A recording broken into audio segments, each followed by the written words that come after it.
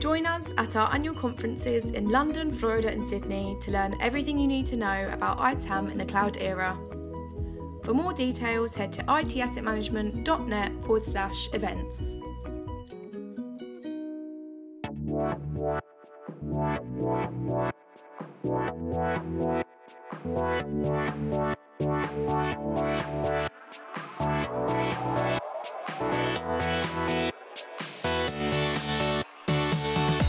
Welcome to the ITAM Review podcast, news, reviews and resources for ITAM, SAM and software licensing professionals.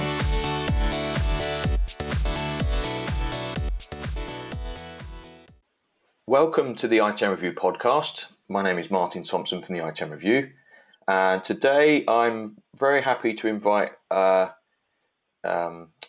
I was going to say old friend. I'm not sure old friend is a complimentary way of introducing Filipa, but I've known Filipa for a very long time onto the podcast. Filipa very kindly presented at our USA conference last year and managed to captivate the audience. I find Filipa a very positive person. I'm very happy to welcome her to the podcast. Filipa is the CEO and founder of a company called Software Optimisation Services, or more commonly known as SOS, down in Perth in Australia. And I was looking at your website, Filipa, and I found this is probably the best way of describing you. This comes from one of your customers, which is Filipa and her SWAT team are an elite force, a focused and highly skilled crack team of software licensed professionals. I thought you couldn't say it any sweeter than that, really. So Filipa, welcome to the podcast. I was looking at my old emails, and I think we first interacted at about 2010, when you were, I think you're probably still at Insight. So perhaps by means of an introduction, could you perhaps tell us how did you get started in this field, and what did you do before SOS? Thank you for having me, Martin, and hello to all the ITAM readers and readership.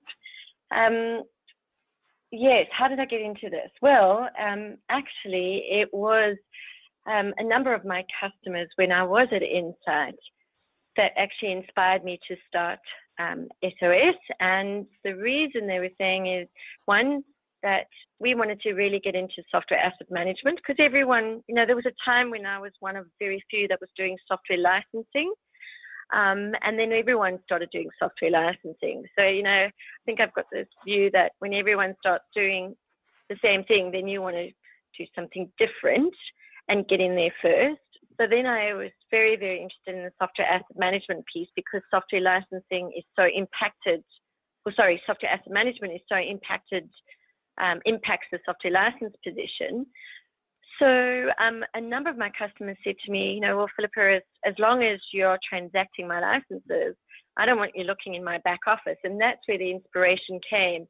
One, because there was no one other than the big four that was really doing SAM. And in fact, here in Australia, we've only got the big two that are doing it. There wasn't an independent practice as such back in 2011 that was really doing this work well. So yeah, thank you to my CRO clients and some of my clients that inspired me to start the business.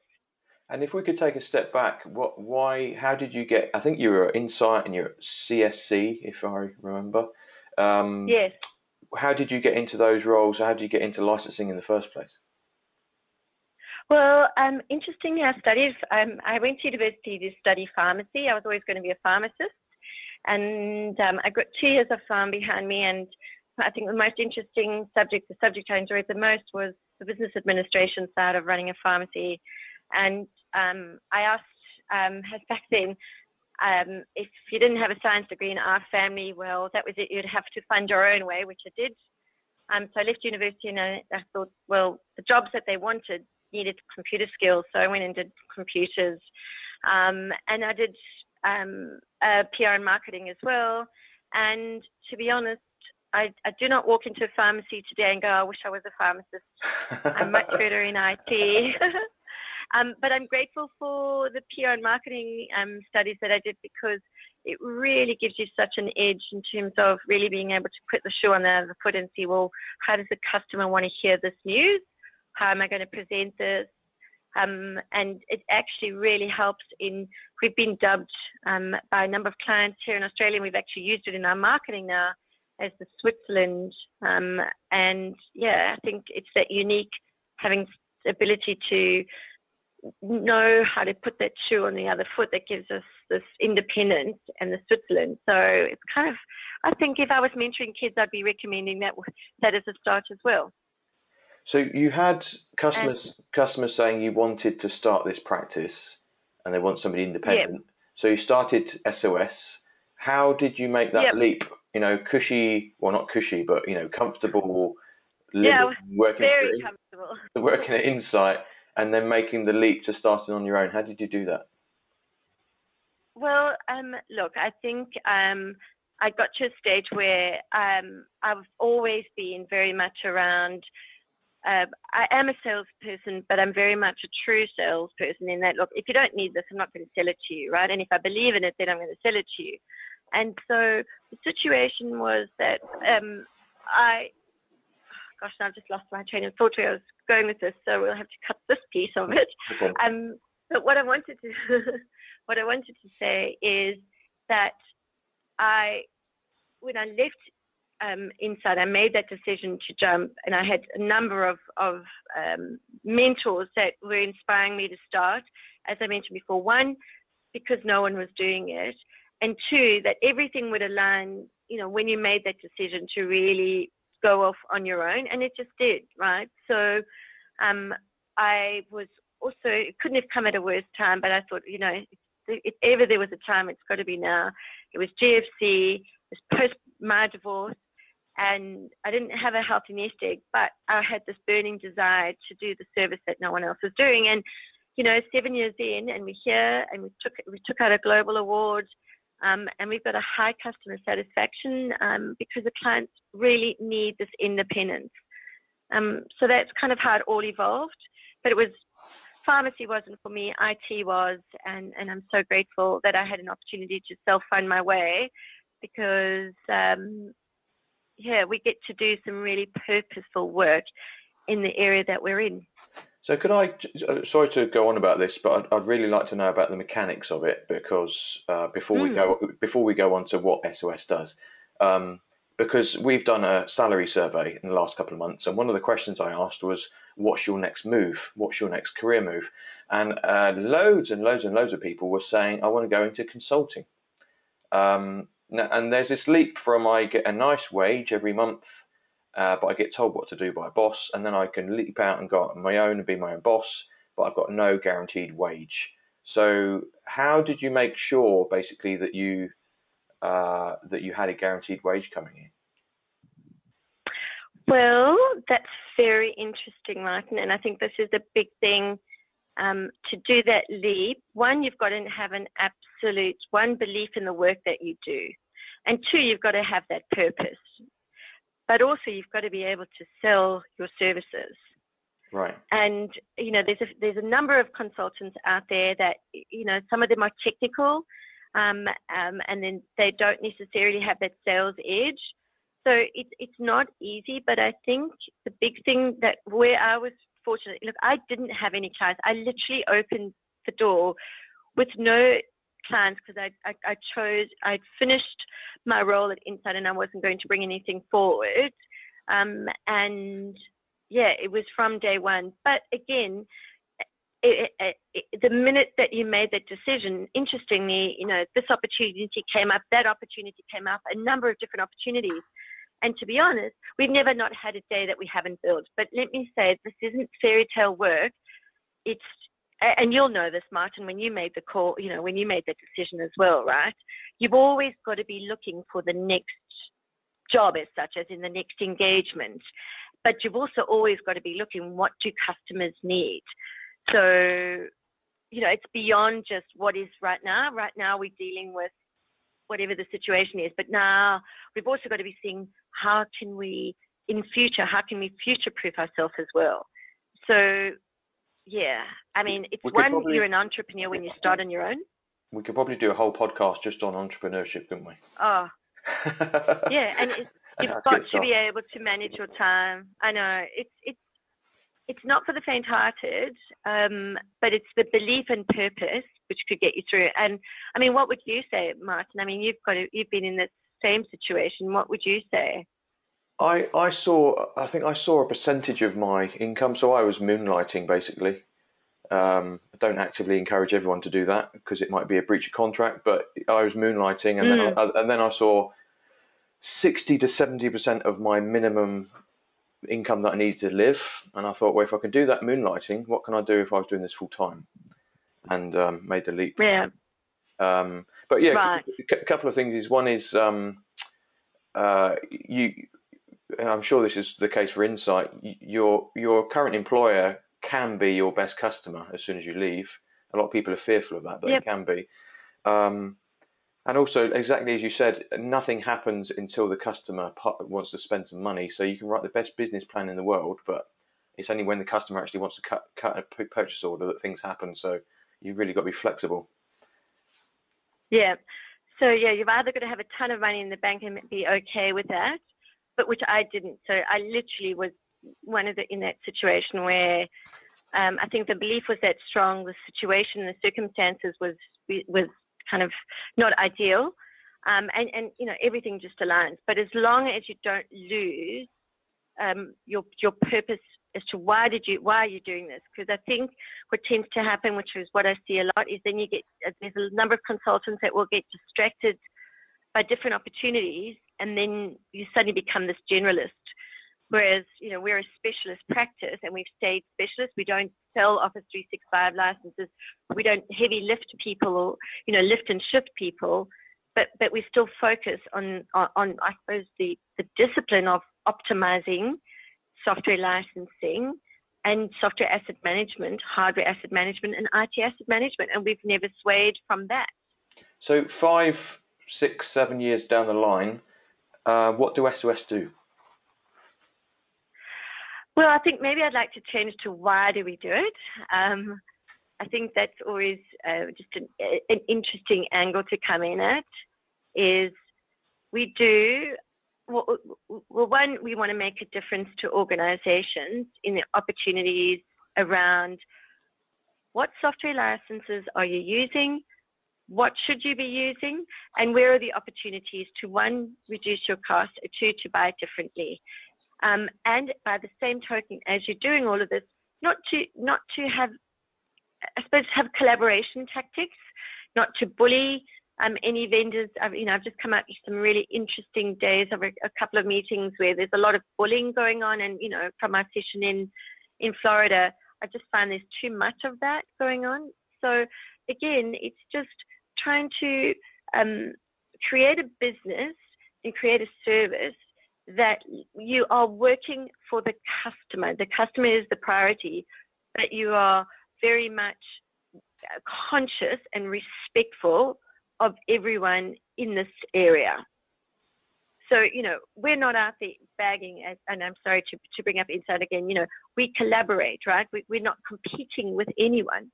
And I think that's a big important thing is, you know, you stay strong and you stay full of integrity and purpose, and you create a business, and clients want to work with you because they believe, you know, they feel comfortable in working with us and the work that we do in our practice. So it's everything around optimizing your software assets.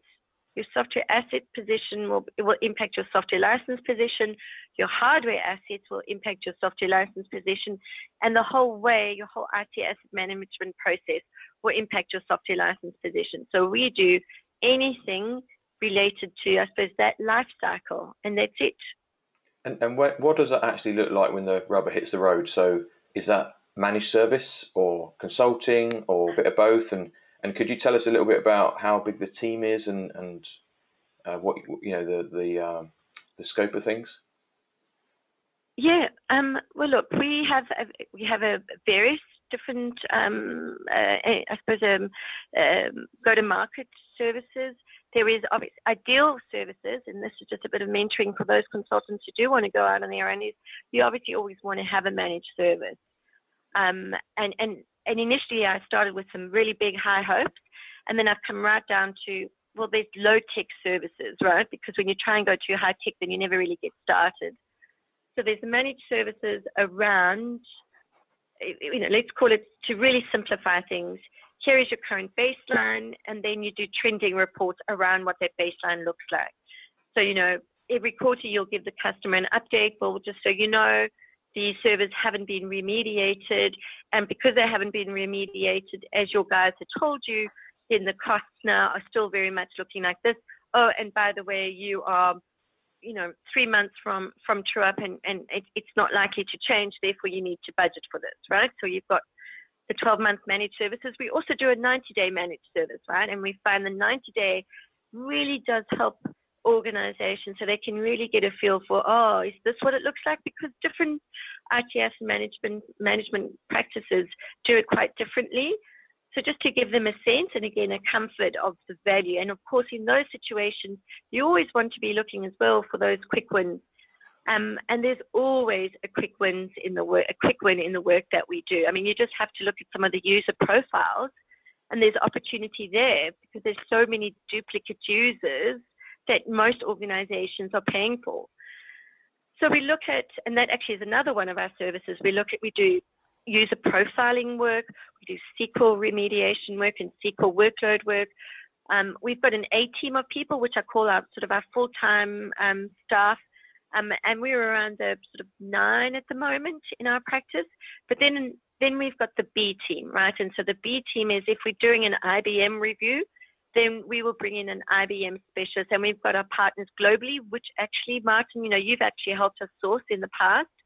So we've got this really tight network of partners that we choose to do work for. And again, we're not always going to be having an Oracle review, but when we are in an account in terms of expanding the services that you're doing, if the customer is having an issue with Oracle, then at least we've got an opportunity to bring in the specialist people to do and help on the Oracle work. So again, this is just an idea as well.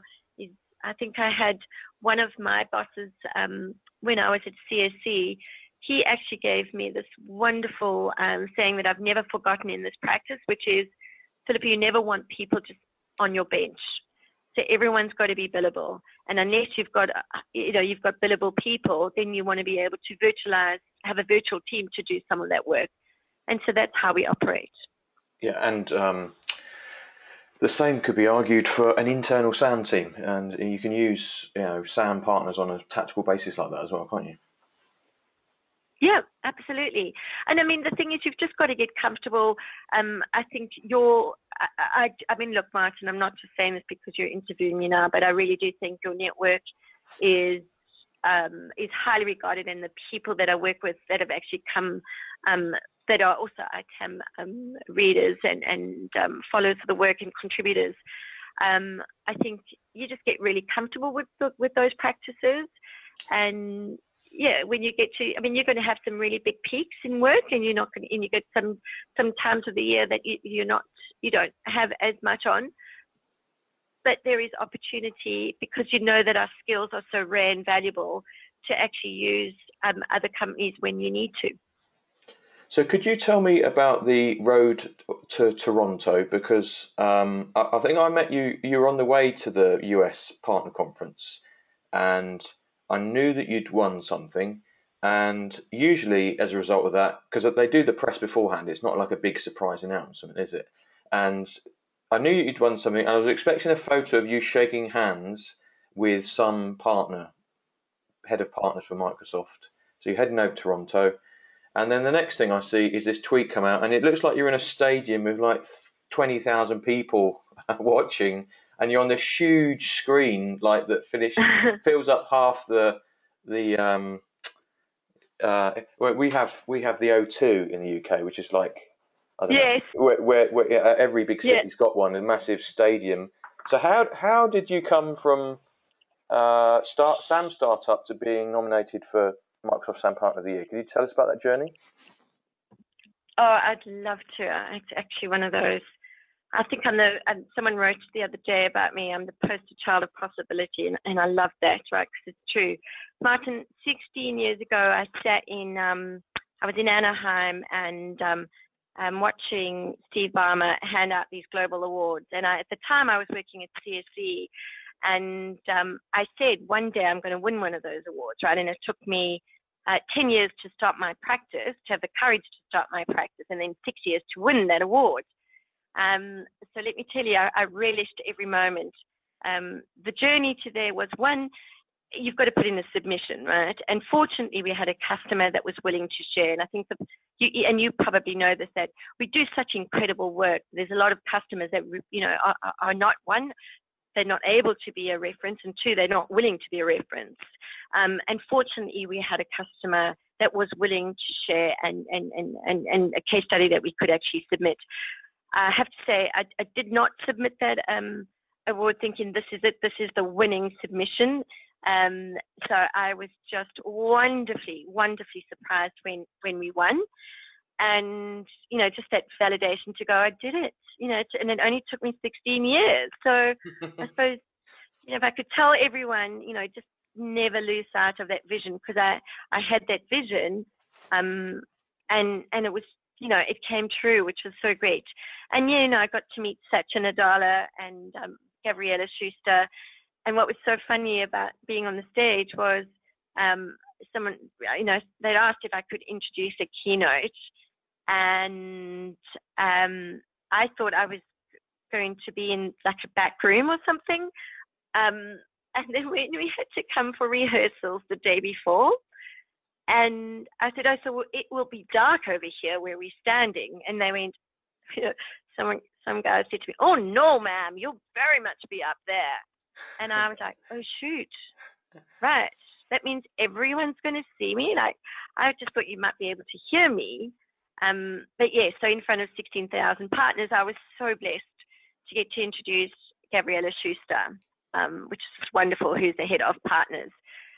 So yes, it's a wonderful journey, Martin. And again, it's been a long journey and focus. And I think, well, you met me in 2010, and you know what it's like for you, and it's the same for me, and all the consultants, that we all started, on that long journey back then, and we're still here. And I think it's just staying really true to the work that we do, and if we do that, then you'll always have opportunities, but you also need to be looking ahead, and realize that we are consultants with a passion, but we also need to be, able to run a business as well.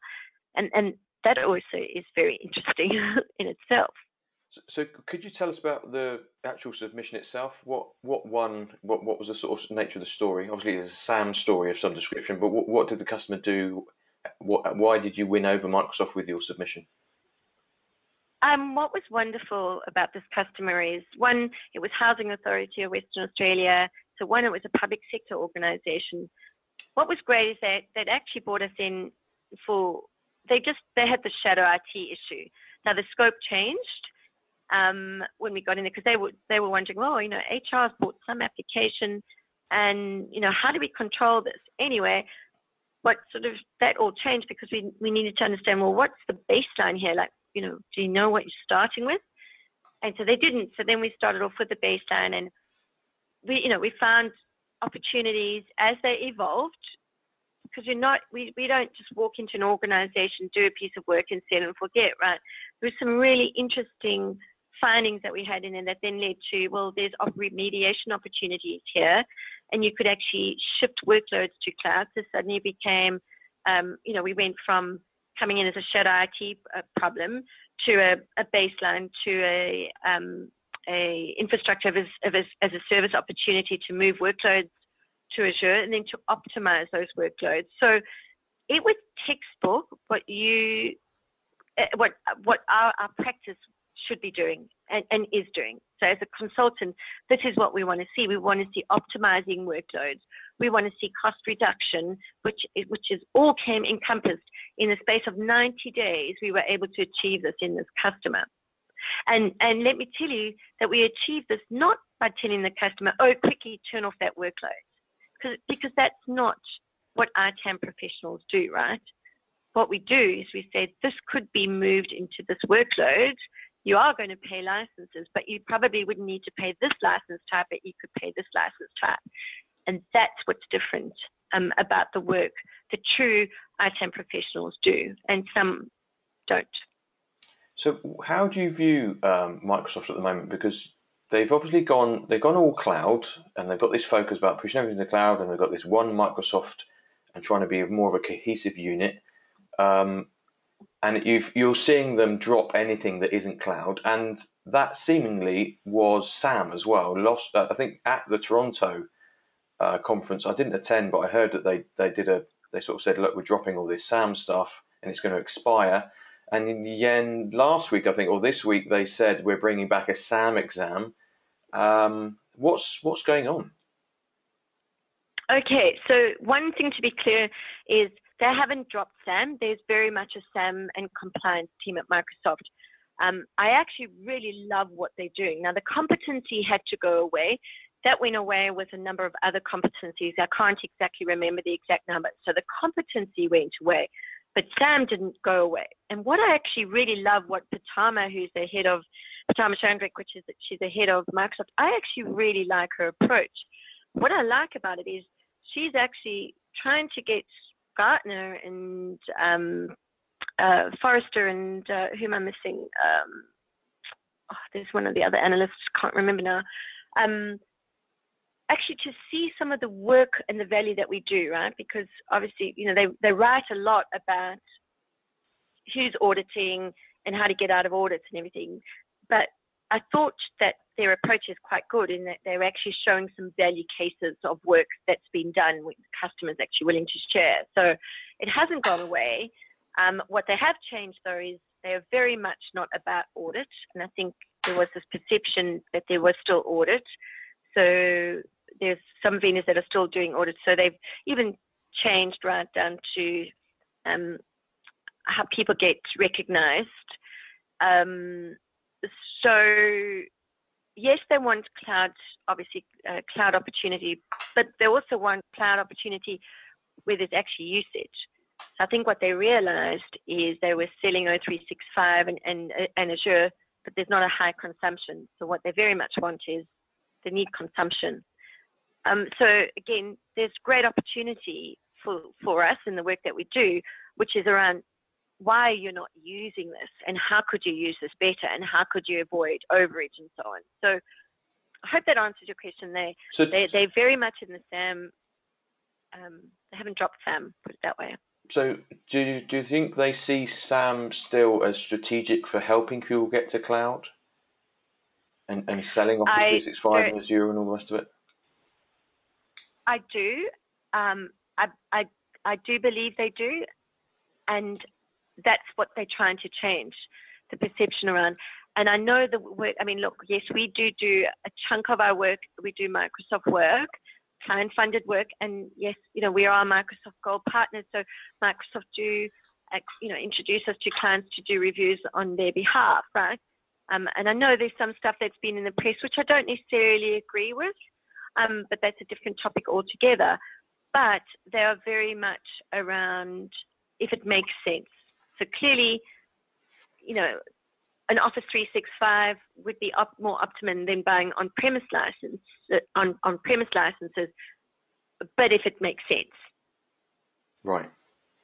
For the customer, that is. So talking of strategic, I know that one of the topics that you're passionate about is how cybersecurity and ITAM overlap. And I think the potential between security and ITAM has always been there, but it's one of these things that's sort of coming together and overlapping more, crashing together, just like ITAM and ITSM. So what's your view on that? Why, and maybe what's your story that you tell to clients around how ITAM can help cybersecurity?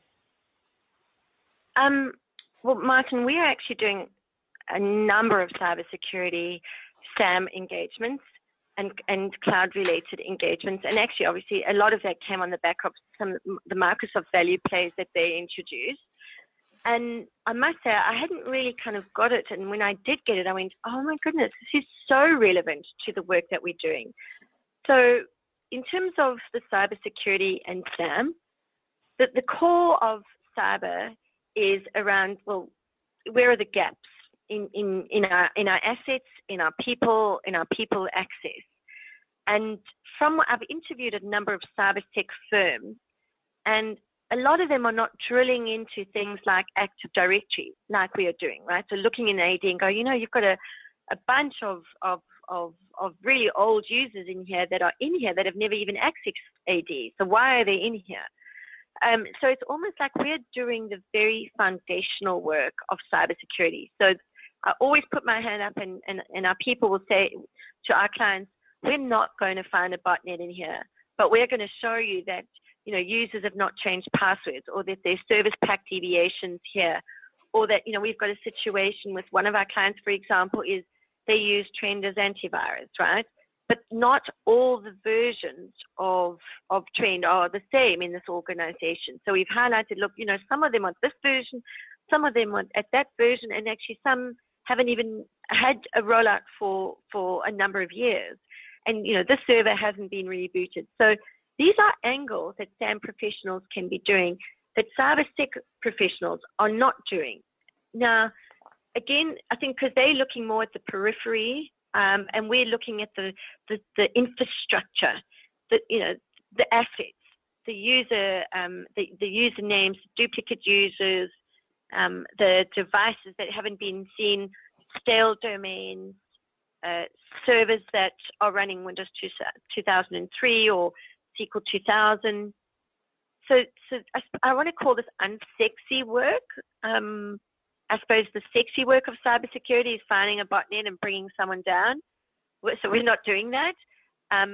But this is really cool stuff, and the findings are so relevant, and cybersecurity is so relevant to the work of a SAM professional. So again, in terms of future-proofing yourself, like I said earlier, this is the stuff that we need to be doing more of, right? And this is the stuff that we are doing more of, more cloud work, cloud readiness work. So how are you positioning that? Is that you're in doing a managed service and you're saying, here's all this value-added stuff that I can give you because we're collecting this stuff anyway and passing it to cybersecurity? Yeah. Or are you being asked to find this stuff? How are these projects coming up in the first place? Well, interestingly, no one sort of gets the link between the two, right? So we are positioning exactly as you said. We've got such rich data that we collect and insights that we're able to see that, again, I mean, we actually almost, when we're putting some of our reports together and the engagements, the customer really has to select which one do you want to go with here, right? Because you can go so deep in this information, and all from data, really. So it's representing to the customer. I mean, it's really interesting. The very first thing that we need, and I know this is a bit contrary to what I remember hearing and even studying when I first started in software asset management, is I remember, and I can't remember where I got the source from, was, you don't really need a baseline. Well, I really believe that you do need a baseline. If you don't have an existing baseline, you've got to start somewhere. And that's where you start. Everything then comes from that. And that's where you start to see, this is really interesting. There's a stale domain here. And look at all these assets. Or in one of the cases the other day, Martin, we found that there was a server that had browser access and that had actually accessed a browser session within a server. Now, that's not a good idea for servers to be accessing internet. Again, especially if they're not at the latest, if they're running on a Windows server that's not in mainstream support. So these are the things that the intelligence is there. It's just presenting it in a way that's beyond a baseline. And is this introducing you to new contacts at your customers? Are you opening your network here? Look, I'm not sure about. I always love to say that, and I know it's almost like sales 101 training, which is like go beyond the CIO. I'm still not so sure about that, and I'd love to say yes. Suddenly we're having CFO conversations, but we're not, because we still find that we do get, we all end up coming back to CIOs. But what we are trying to do, Martin, is cybersecurity in a lot of organizations isn't even sitting in IT. It's actually sitting in risk and governance or in finance. So what we're trying to do is actually trying to bring it into IT. And so those decisions, make it a board level concern, which it's getting more visibility, but actually bring it within IT. I don't know. Do you see the same thing, that cybersecurity sitting in an area other than IT, or is it just here in Australia? I'm not sure. It's one of these things that can sit in. It's almost like a SWAT team sometimes, isn't it? I'm not even sure that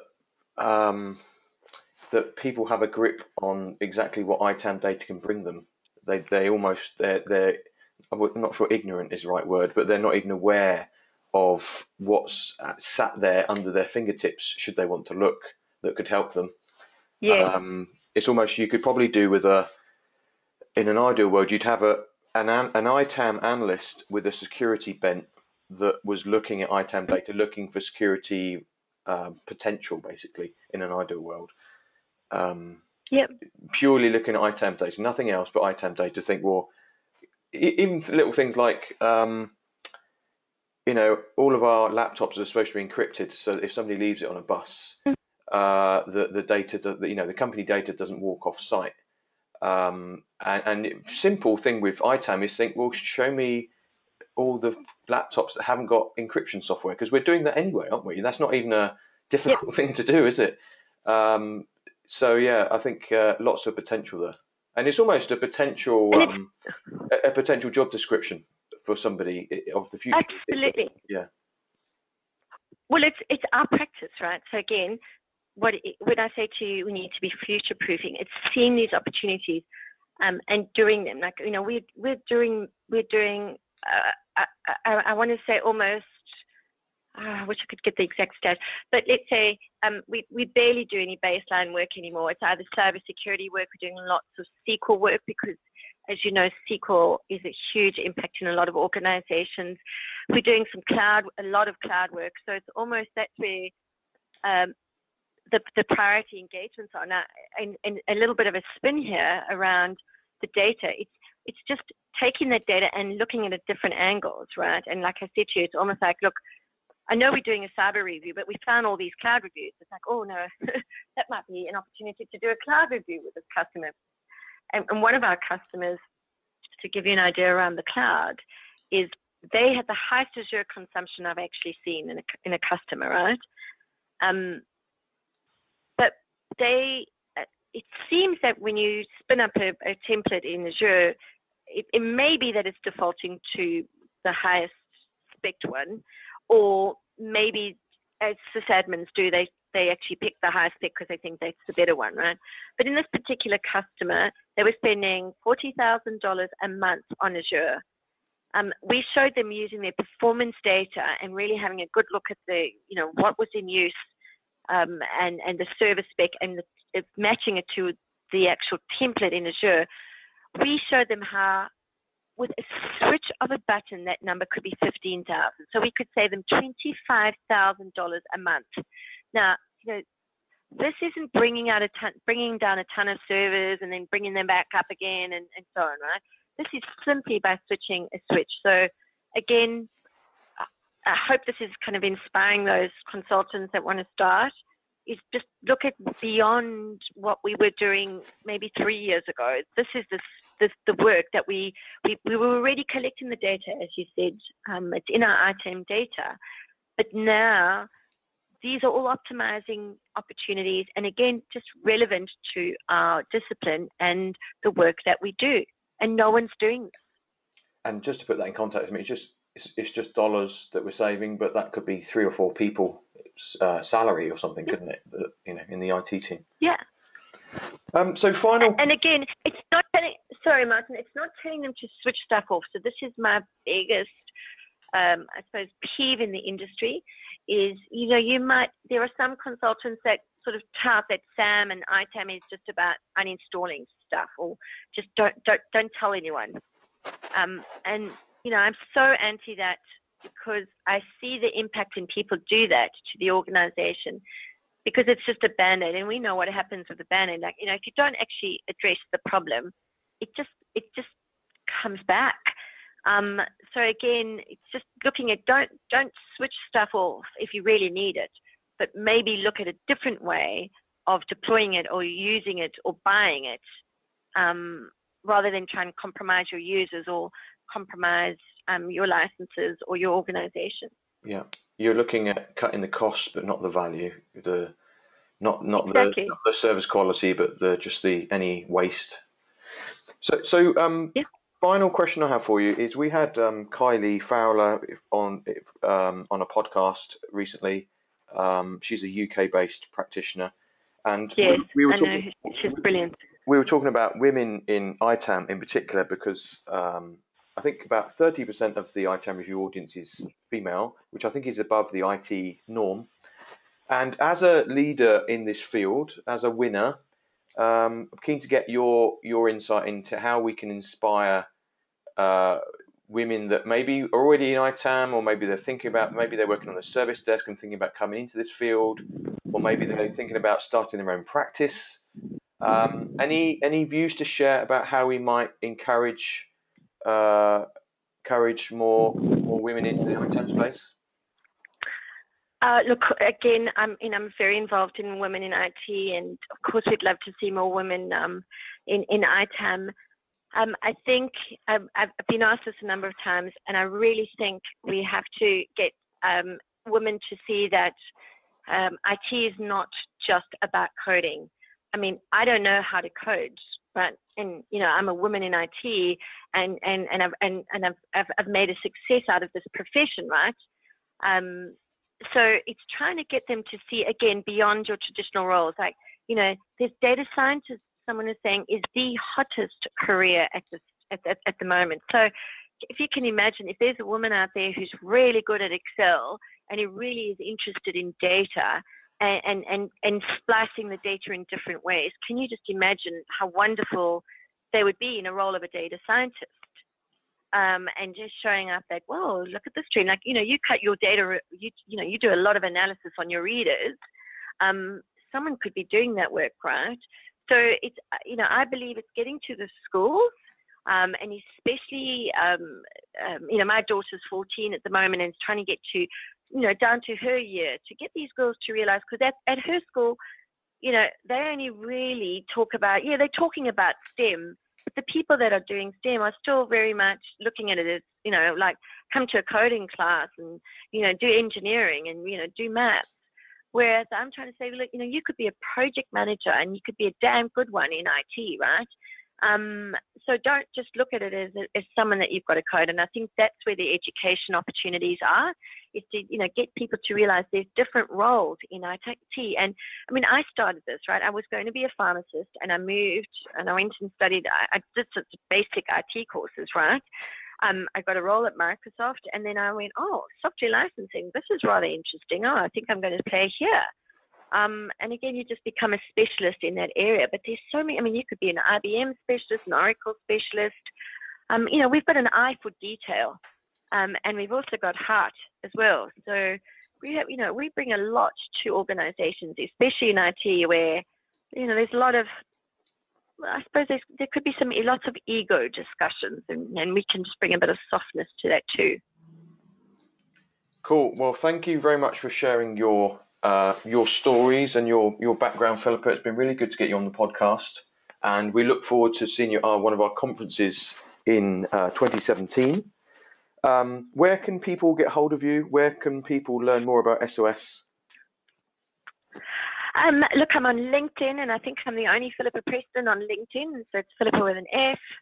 And I'm always open to mentoring, love to help. Obviously through you as well, Martin, I really thank you I love your, I suppose I want to always call you bleeding edge, trailblazer. This is what we need in this industry, and thanks for everything that you do to make, I suppose, the industry they're in relevant. And you just put things in a different perspective, which I really love. And a lot of my colleagues that follow your work, we all agree doing a great job. So thank you. So And your reach out to you. Find website? LinkedIn. It's sossuccess.com. SOS Success.com. SOSsuccess.com. Okay. I can't believe you're the only Filipa Preston on LinkedIn. How's that possible? And on Twitter as well. Well, you know. I phone up my dentist, right? And I say, I'm Martin Thompson, and they say, which one? In my town, there's 6 of us. We're just common as muck. So for you to say that you're the only Filipa Preston in the whole world, that's pretty unique, isn't it? Well, I think the last I looked, I think I was. So it is actually. So yes, I'd love to. I really do. I'm here and available. Love to share stories. We always want, we love a success story, don't we, Martin? Yeah. So it's good to see it's all possible, and I'm here with I suppose all heart telling you that it is possible. It's not an easy journey, and you know that as well as I know that. You've always got to be looking, what's the next thing, what's the next opportunity, but you've also always got to stay in I suppose centered around, well, what's your value here, and what are we trying to do, and not get distracted by low-hanging fruit. Amen to that. Filipa Preston, thank you very much for joining the podcast. We look forward to seeing you soon. Thank you so much, Martin. Join us at our annual conferences in London, Florida and Sydney to learn everything you need to know about ITAM in the cloud era. For more details, head to itassetmanagement.net/events.